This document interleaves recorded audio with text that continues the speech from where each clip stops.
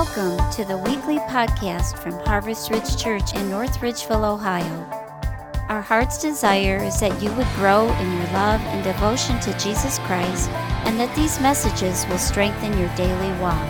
For more information about our church, visit us on the web at www.harvestridge.net. Was the Declaration of Independence written in Philadelphia? No, it was written in ink. What do you call an American revolutionary who draws cartoons? A Yankee Doodler. All right. So Cook's probably going to cut to this point in the message. So let's just, we go video. This is where we're going to start. How smart is your God? How smart is your God? It's a question I want to ask today. How smart is your God? The title of the message today is You Can't Outsmart Jesus. And what I'm going to do is I'm going to go through Luke chapter 20. So if you're in Luke chapter 20 in your Bibles, that's where we're going to be. You can't outsmart Jesus. So if you can understand everything about God, then you are his equal. So if God is smarter than you, then you're not his equal. My introduction to a series is a series of Mark Batterson quotes. Anybody who know who Mark Batterson is other than me? Mark Batterson wrote a book called Circle Maker. If you hadn't read it, you need to read it, okay? You need to read Circle Maker. It's about praying circles around things and believing God's going to hear an answer. It's a great, great book. As a matter of fact, anyway, so Mark Batterson said, God is not going to fit within the logical constraints of our left brain. And I'm going to read the verse, Isaiah 55, so you can understand the next statement he makes. Isaiah 55:8 says, for my thoughts, God saying, my thoughts are not your thoughts. Aren't you glad about that? Come on, God's thoughts are not your thoughts. How many of you had a worried, anxious thought this past week that you don't have control to fix something that you want to fix? Anybody? All right. God's not worried about anything. You know why? Because he's got all the power to fix whatever he wants to fix, however he wants to fix it. Maybe we'll get into some time so that God's ultimate plan in election might stand. God's plan will stand. Anyway, God's thoughts are not your thoughts. Neither are your ways my ways, declares the Lord. As the heavens, listen to this phrase, as the heavens are higher than the earth, so my ways are higher than your ways, and my thoughts higher than your thoughts. So Mark Batterson said, and I love this, I was listening to a podcast, so I just pulled it straight word for word. This is a quote. He said, to me, every ology is a branch of theology. So theology is the basis of my life. And by the way, my ground zero is Isaiah 55.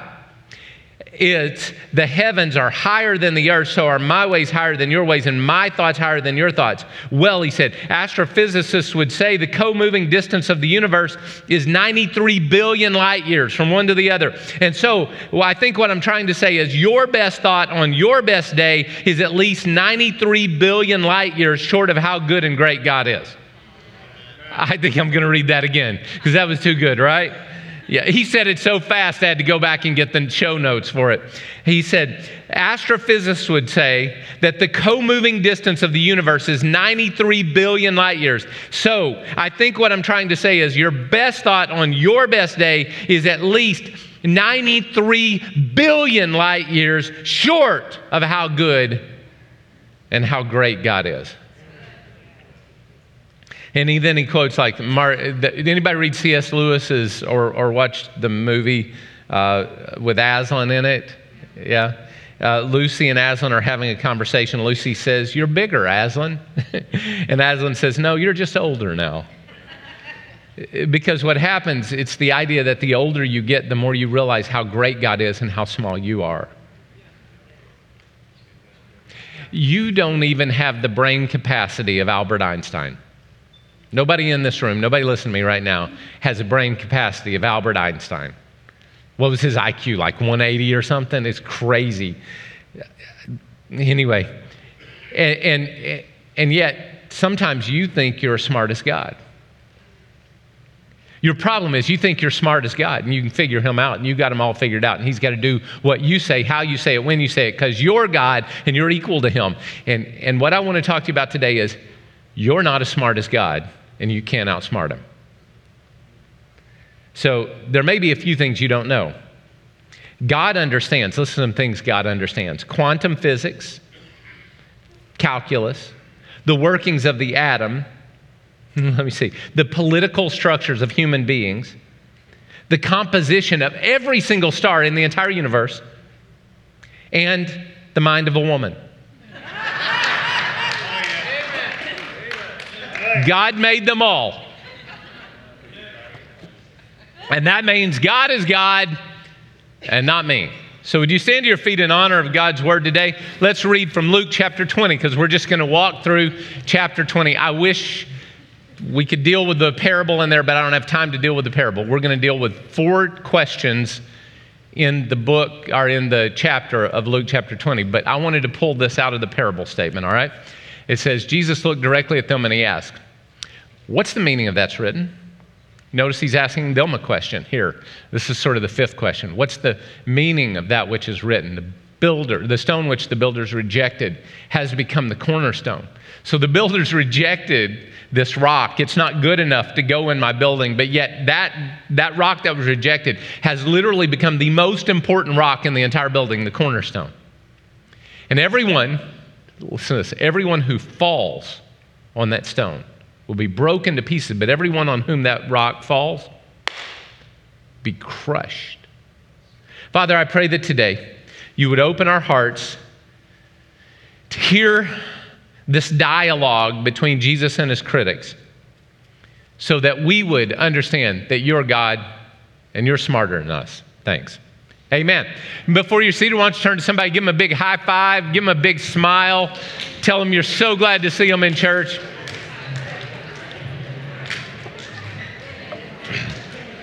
All right, so let's handle a series of questions in this chapter.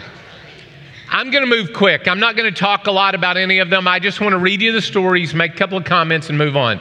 So if you got a Bible, you might want to follow along, because this story, this chapter is filled with questions. Let's set up the first one, all right? In the previous chapter, Jesus has went into the temple and he's taken a whip and he's overturned the table of the money changers and he's driven everybody out of the temple with a whip. All right? So what that means is he's saying God's house will be a house of prayer. You made it in a den of robbers. God's not happy with you. I'm not happy with you. Get out of the temple. Well, in doing so, he offends everybody now except the common person. All of the religious structures that allow the money changing in the temple, all of the political structures that interact with the government that allow the money to be made and the money to go here and there. So all the people making money are now mad at Jesus, and the only people that like it are the people who are being taken advantage of, and that's the common person, and everybody else is now ticked off at Jesus. So Jesus is he's made everybody mad. So that's the setup. You got it? Then, Luke 20, a question of authority, verse 1. One day as Jesus was teaching the people in the temple courts and proclaiming the good news, the chief priests and the teachers of the law, together with the elders, came up and said, tell us, by what authority are you doing these things, cleansing the temple specifically? Implied is doing all the miracles, going around preaching, even teaching right now in the temple. What's your authority? Come on. Why do you think you can do this? They said, who gave you this authority? We don't recognize you. The authorities here in Jerusalem don't recognize you. Who gave you this authority? So Jesus replied. Here's his question to me. All right? Jesus is great. Parents 101 right here. Bosses 101 right here. Ask questions before you make statements. Don't ask why questions. I found out that's offensive. After 30 years of asking why questions, I found out a couple years ago that it's offensive. So you don't ask why questions. You ask, so what were you thinking when you did that? Okay? Why'd you do that is an accusation, I've found out. I don't mean it as an accusation. I really want to know, why'd you do that? But I guess you hear it the other way. So I will ask you now, so what were you thinking when you did that? That's a great question, right? So Jesus, what does he do? He replied, I'll ask you a question. Tell me, John's baptism, y'all know who John was, John the Baptist, right, his cousin? John's baptism, that baptism of repentance, he said, John's baptism, was it from heaven or from human origin? So all the people had ran out, all the people were getting baptized by John, except apparently the people that Jesus drove out of the temple and the people in charge. So he said, John's baptism, was it from heaven or was it from human origin? They discussed it among themselves and say, if we say from heaven, well then he's going to say, why didn't you believe him? Why didn't you get baptized? Right? But if we say it's of human origin, well, all of these people that love Jesus and love John the Baptist, all the people that pay our bills, they'll stone us. So there's a problem. All the people are persuaded that John the Baptist is a prophet. So they answered, this is their answer, we don't know. We don't know. You know, it could have been from God, could have been from human, we don't know. And what did Jesus do? Jesus said, well, if you ain't going to tell me, then I'm not going to tell you. I love it. I love it. You ain't going to tell me, I'm not going to tell you. By what authority? What was the authority Jesus did have, by the way? What is his authority? You know, what would he have said? My authority comes from God because I am the Son of God, or my authority comes from the Scriptures because I'm the fulfillment of all the Scriptures. What would he have said? Well, I think it's sort of funny that actions speak louder than words, because in about a week, Jesus is not only going to be killed and buried in the grave, but in less than a week, he's going to be resurrected from the dead. And I think his authority is going to be pretty well established by then. Because if you can call your own death, burial, and resurrection and pull it off, be crucified in front of people, die physically, laid in a tomb, resurrected on the third day, and tell everybody you're going to do it, then pull it off, I think you got some authority somewhere, right? So my faith isn't just in a religious system, or actually it's not in a religious system. I do know that the religious systems we have developed are both good and bad. But my faith is in a resurrected Jesus Christ who has the authority to say and do whatever he doggone well wants to. Right? So, let me finish up here. If from God they would be self-condemned, if from man they would receive public condemnation because the people knew the truth. So Jesus ends the discussion with, I'm not coming down to your level. I love that.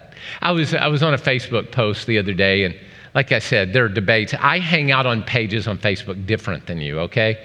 I hang out on pages where it's not politics, it's all religion, and people are like arguing religion all the time and talking about religious things. And so anyway, I'm on this page, and this guy is like, this is what he said. He said, yeah, well, God ordered slavery, and I will never serve a God that orders slavery. And I'm like, you're an idiot. Now, first of all, there are commands in the Old Testament about how to do slavery justly. Okay, do you know that? Those commands, some of them, do you know God says some of those commands he didn't even want in the Bible? Like the command to divorce your wife. He said, I only wrote you that command because your hearts were hard.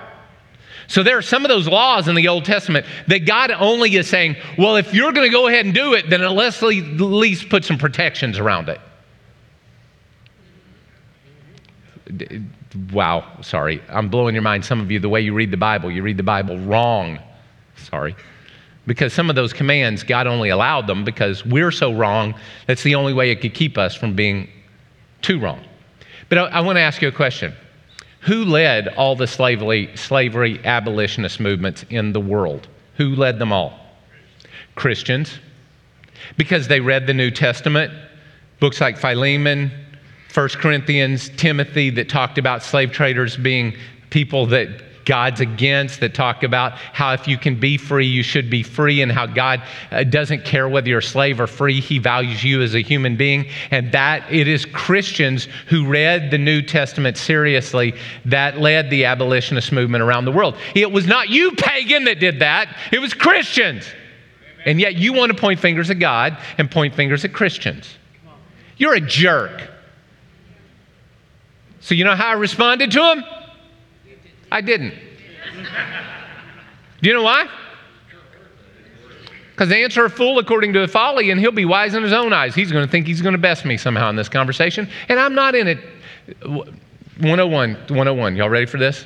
Relationship 101. Relationship 101. You should write this down somewhere. If you get in a spitting match, everybody gets wet. I don't have time to go through chapter 20, verses 9 through 19, but it's a great parable where Jesus just calls out the religious leaders for their lack of respect. Then at the end of that, we get to a political question. So let's just read it. A political question now. Luke chapter 20, verse 20. Keeping close watch on him, they sent spies to pretend to be sincere. To do what? They were pretending to be sincere. Pretending to be sincere. Come on, this is the world we live in. Sorry. It's like the Bible was written then, but speaks to us today. It's sort of like it's inspired by God and there's breath in it so that it still applies to today. Do you know anybody that ever pretends to be sincere to get the upper hand on you? All right. And they hoped to catch Jesus in something he said so they might hand him over to the power and authority of the governor. So the spies question him. This is what they question him. Teacher, we know that you speak and teach what is right. Whew. Talking about self-condemnation. And that you do not show partiality, but you teach the way of God in accordance with the truth. We know this, but we're still trying to trap you. Because even though they were being insincere, there's sincerity in this. And, oh, by the way, every lie is only a lie because it's got a kernel of truth in it. Yep. Yeah, it's true. Or else you wouldn't even pay attention to it. Anyway, that's for a different day because that's a different day. So they asked, here's their question now that they buttered him up and they got him all soft, right? Buttered him up good. Yeah. Any of your teenagers say, Daddy, I love you. What's coming next? All right. Well, by the way, we all know that, right? All right. So they think they're buttering Jesus up. Jesus is sitting there going, yeah, that'd go good on popcorn, but not on me. All right. And then they ask the question, is it right for us to pay taxes to Caesar or not? Ooh. So what did they just do? They pulled the government into it. We're going to now get you in trouble with the government. Dear God, thank you for our Supreme Court. Help them to make just decisions. Amen. A lot of them this week, aren't there? Yeah. I'm not going to comment on all of them. I'm just going to say, help them make just decisions. He saw through their duplicity and he said to them, show me a denarius. Whose image and inscription are on it? They said, Caesar. And he said to them, well, then give back to Caesar what is Caesar's, and then to God what is God's. And they were unable to trap him in public because what he said there, I think this is sort of interesting. I think Luke put this in there on purpose. They were unable to trap him what he said there in public. Jesus, by the way, was political. You know where he wasn't political, though? Where was he not political? In public. Because you don't think Jesus had ideas about the Roman leadership? Come on. You don't think Jesus had ideas about Jewish leadership?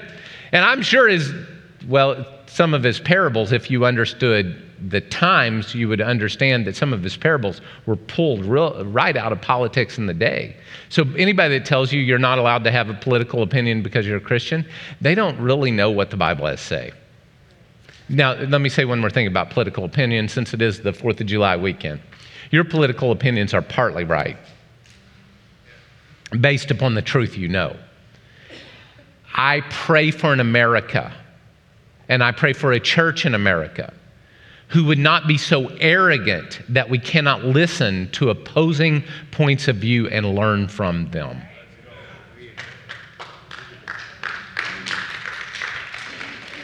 Yeah, because when you know everything, that makes you God. And last I checked, this whole sermon's about you're not as smart as God, right? All right. Now, one thing I want to say here. I want to show you a picture. That is a coin. You can see the minting and the image. This is actually Caesar's image. This is Julius Caesar. And for the book of Revelation, this will help you understand. Rome is the lady on the back. And Rome is a goddess. Caesar was viewed as a god, but Rome was the superior goddess. There are even some coins that are minted showing Caesar worshiping the lady on the back. And I wish I had time to get into all this, but there's a lot of hang out for a couple years, and maybe after I come back from Rome, I'll have some of these discussions this fall. All right. But yeah, Rome was considered to be the goddess, and the giver and the grantor, always looking down and always granting. So Rome was considered to be what is worshipped, and that's what Christians were doing wrong. Is they were saying we won't worship Rome, we're only going to worship God, and that's where the tension and the fights came in, and that's where the book of Revelation comes. Anyway, so whose inscription is this? Whose coin? Caesar's. And Jesus says very simple, hey, listen, you use this. Why wouldn't you give some honor to the person that you literally use their money to buy stuff? So those of you that think taxes are wrong, just quit driving on my roads. Right? If taxes are wrong, just quit driving on our roads. Right? All right. And I think it's beautiful. What Jesus follows it up with is he says, hey, listen, this Caesar's coin you're using, you don't agree with the theology presented on this coin, that's okay. But do you know what you do? You use this coin to pay your taxes too. And he said, oh, and by the way, while you're at it, since we're giving honor where honor is due, you should give honor to God too. You should give to God what's God's too. Because last I heard, your very breath comes from God. Your very brain comes from God. Your opportunities come from God, and you need to honor him too. All right. So let's end this way. You ready? At this point, we'll end this way. What's the difference between a duck and George Washington? One has a bill on his face, and the other has a face on a bill. Third question is a theological question. Wow, I got to fly. Some of the Sadducees who say there is no resurrection came to Jesus with the question, Teacher, Moses wrote for us that if a man's brother dies and leaves his wife but no children, a man must marry a widow and raise up offspring for his brother. Now these were his 7 brothers. First one was married to the woman, died childless. Then the second, then all third married her. And then the same way all 7 died, leaving no children. Finally, the woman died too. Now then, at the resurrection, whose wife will she be since she was married to 7? By the way, this is a reference, if you don't know it, to the apocryphal book of Tobit. The story comes from Tobit, and I think it's funny that the Sadducees are asking this question, and the Sadducees considered to be only the first 5 books of the Bible, the Pentateuch, to be authoritative, and they're asking a question because they're sort of bumping this fight with the culture about all these other books and writings that are out there. And the Roman Catholic Church, of course, has Tobit in their Bible, as do others, but those are prior to Jesus. The book of Tobit's actually a good book. I'm not inspired to the level of Scripture, but inspired somewhat. And it's used here. Now, I tell you that because some of you would read over that and never get it, but this story comes directly from that book. A woman was married to 7 men. They all died because they were demon-possessed. She was demon-possessed. Anyway, long story. I want to tell you so much more than we have time for. And some of you, I start talking like that, your eyes get glazed over. I'm telling you, this Bible has a lot of depths to it and layers to it. So there's a layer here. They're telling a story. Whose wife will she be? So Jesus replied. Listen to his reply. The people of this age marry and are given in marriage. But the people of what age? This one. These are the people that marry and are given in marriage.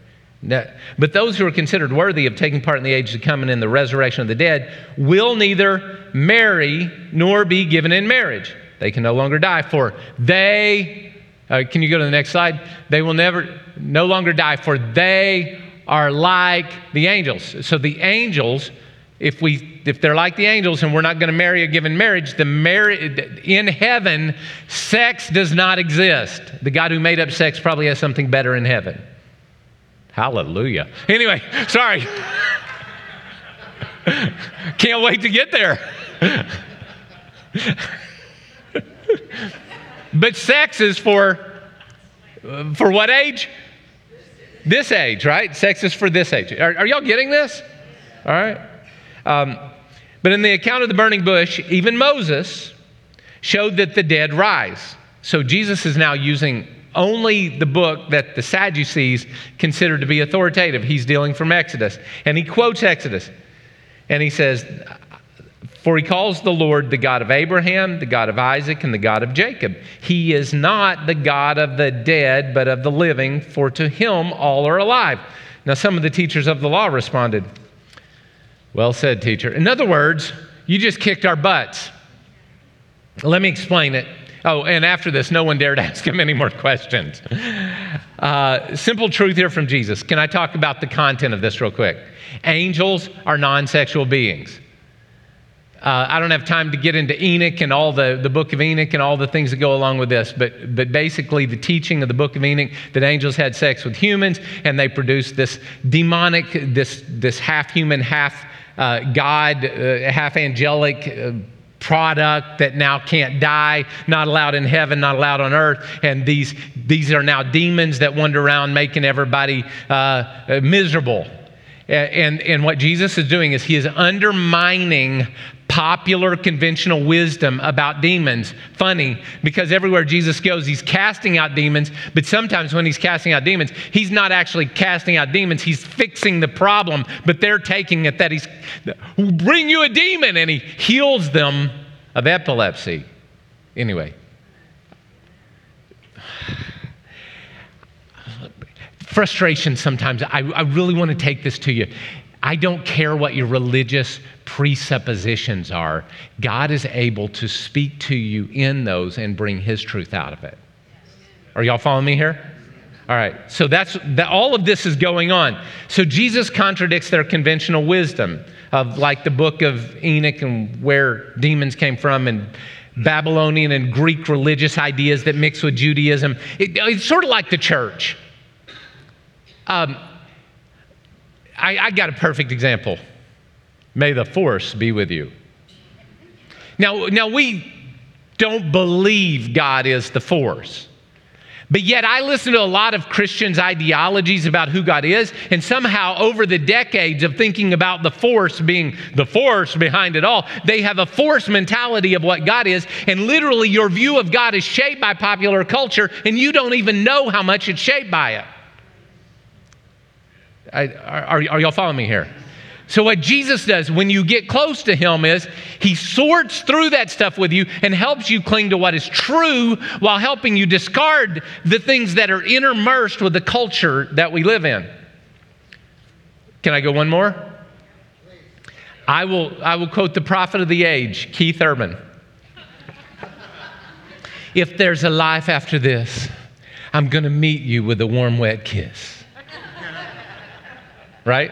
Quoting Keith Urban, right? This romantic ideology of we're soulmates forever, said only girls. No guys ever really said that. Only girls. And if they say that, girls, they're lying to you because they really don't believe it. All the guys are laughing. None of the girls are because, guys, you know it's the truth. Anyway, there goes my voice. I shouldn't tell you the truth. But you know this ideology we have of romance in our culture that we're going to spend eternity in heaven together. How small do you think God and heaven really are? We'll know each other. We'll love each other. We're going to know each other as they are. They knew Jesus in his heavenly glorified body. They don't have a problem with that. And they're like, yeah. And he says, don't hold on to me. I'm different than you now.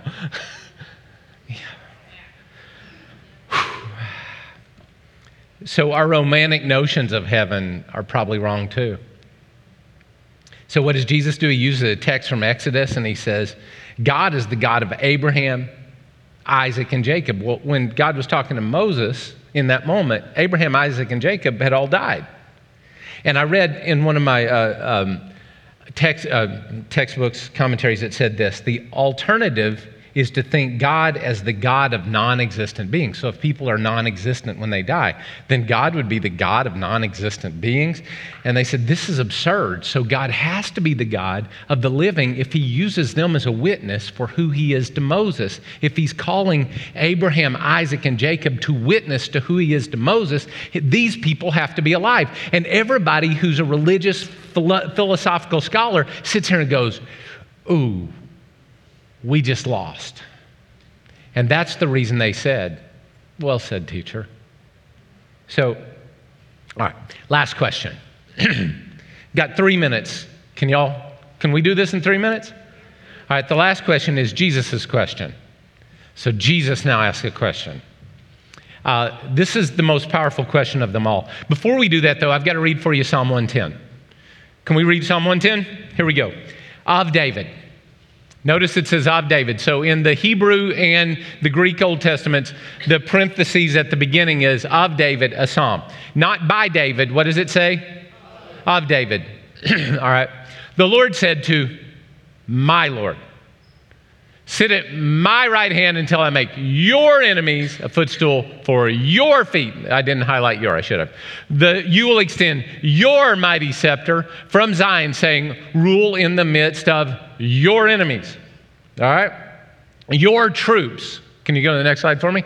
Your troops will be willing on the day of battle, arrayed in holy splendor. Your young men will come to you like dew from the morning's womb. The Lord has sworn and will not change his mind. You are a priest forever after the order of Melchizedek. The Lord is at your right hand. He will crush the kings on the day of his wrath. He will judge the nations, heaping up the dead and crushing the rulers of the whole earth. He will drink from a brook at the right way, and he will lift his head high. All right, so ask you a very simple question. Did David write this psalm? There's no way he could. Everything is somebody writing about how David's going to be victorious. Your. They're all second person. None of it is first person. It's not, I will sit by the brook. I will rule victorious. It is your second person. Are y'all following me here? All right, but it says of David because, wow, there was a philosophical, religious, theological belief that David was the author of the Psalms. So Jesus now asks a question. Let's go to Luke chapter 20, verse 41. Then Jesus said to them, why is it said that the Messiah is the son of David? David himself declares in the book of the Psalms. So David says this. No, you got to notice this. Who's he saying said this? David. All right. Once again, he's using their understanding. They said David wrote all the Psalms. He's saying, well, David says in the book of the Psalms, the Lord said to my Lord, the Lord said to my Lord, David, sit at my right hand until I make your enemies a footstool for your feet. So then he asks a question. David calls him Lord. How then can this Lord be his son? Are y'all getting this? The Lord said to my Lord, David is saying, the Lord said to my Lord, you, David, sit at my feet until I make your enemies a footstool. How can David say this? Because this would be his son. The order's out of sequence. Now, I wish I had time to get into details. I don't have time. I took lots of notes. I wrote all the notes. Let me just simply tell you the results of this conversation. You ready? And it happened to me, sitting in the chapel. It'd probably be close to 20 years ago. Because, all right, I don't know if you guys know this or not, but my IQ is a little higher than the average person. I'm not saying that to brag. I'm just simply saying when I was in the 5th grade, they pulled me in, they did testing on me to put me in a gifted class because my IQ is a little higher than average. Okay, it's just a little higher than average. My problem is the school I went to and then the college I went through, nobody ever wanted me to think. They only wanted me to regurgitate their thoughts.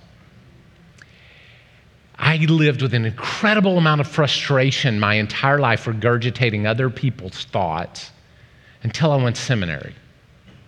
And when I went to Ashland Theological Seminary, for the first time in my life, I was surrounded by people who were all smarter than me, and they were all encouraging me to do this one crazy thing: think. So I began thinking, and my brain went haywire.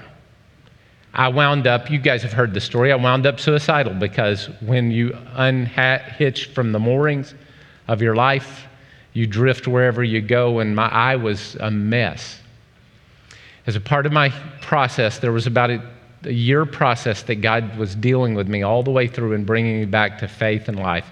And I was sitting over in that chapel, and I was sitting in the fourth row on what would be the right-hand side, third chair from the end, and I was reading my Bible one day.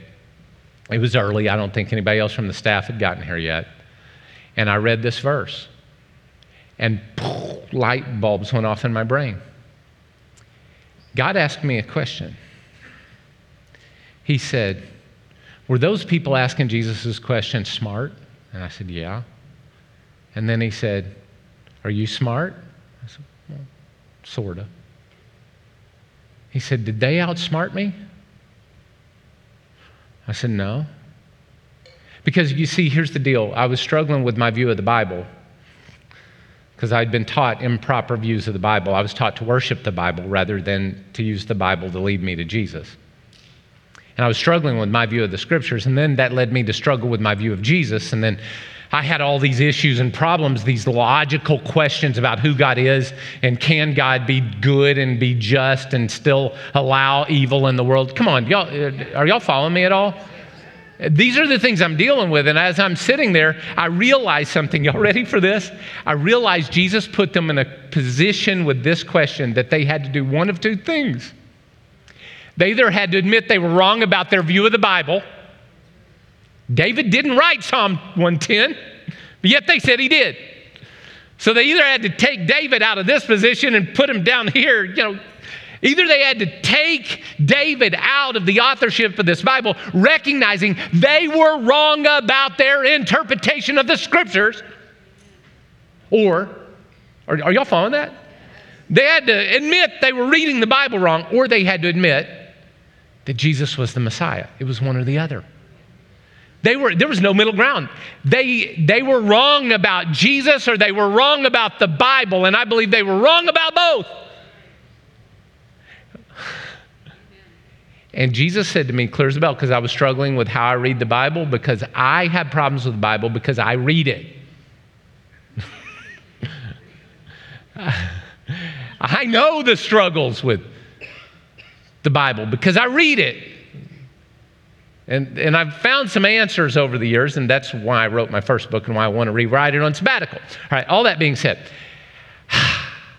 God said to me, y'all ready for this? Moment my world changed. They didn't outsmart me, and you won't either. Can I tell you the confidence that filled my heart in that moment, that I no longer had to run from my questions, but I could embrace them because God is bigger than my mind. And some of you, the reason you struggle with your view of God is you don't really believe God can handle your questions. He can.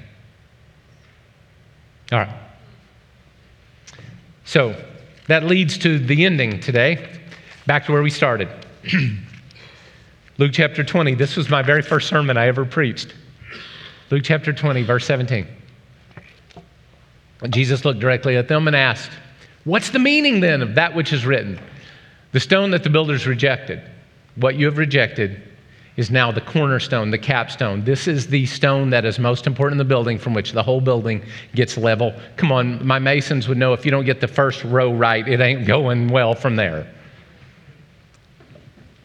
Everyone who falls on that stone, listen to your relationship with Jesus. If you fall on him, you will be broken. If you fall on him. By the way, it's all right to be a broken person. As a matter of fact, I don't trust non-broken people. If you aren't a little broken, then you're oblivious. I don't trust non-broken people. Because if you follow on Jesus, you can be broken. And if you're broken, you can be healed and restored. As a matter of fact, Psalm 51, one of those David Psalms, says this: "My sacrifice, O God, is a broken spirit, and a broken and contrite heart you will not despise." So I'm going to throw my ignorance and my arrogance and my shame and my pride and my sin and my failure, I'm going to throw it on Jesus and be broken. Because there's only one other alternative.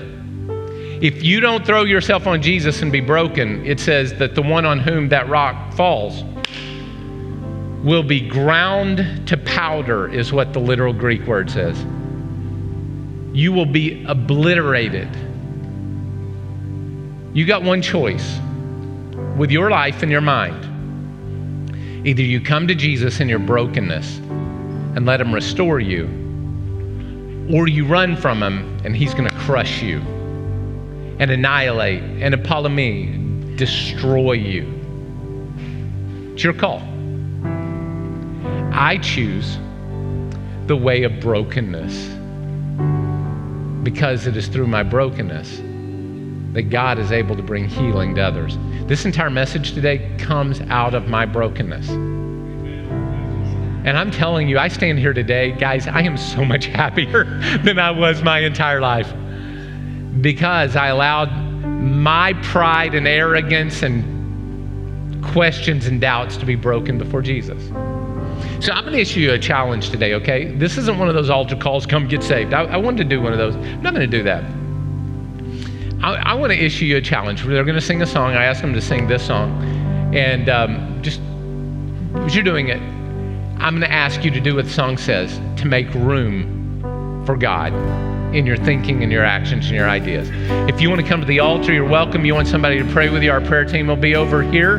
In this corner, prayer team will be here. The altars are available for you. You can stand, you can sit, you can do whatever. But I'm going to invite you to stand, because I think it sort of changes the dynamic in the room. And I'm going to ask you to sing this song with us.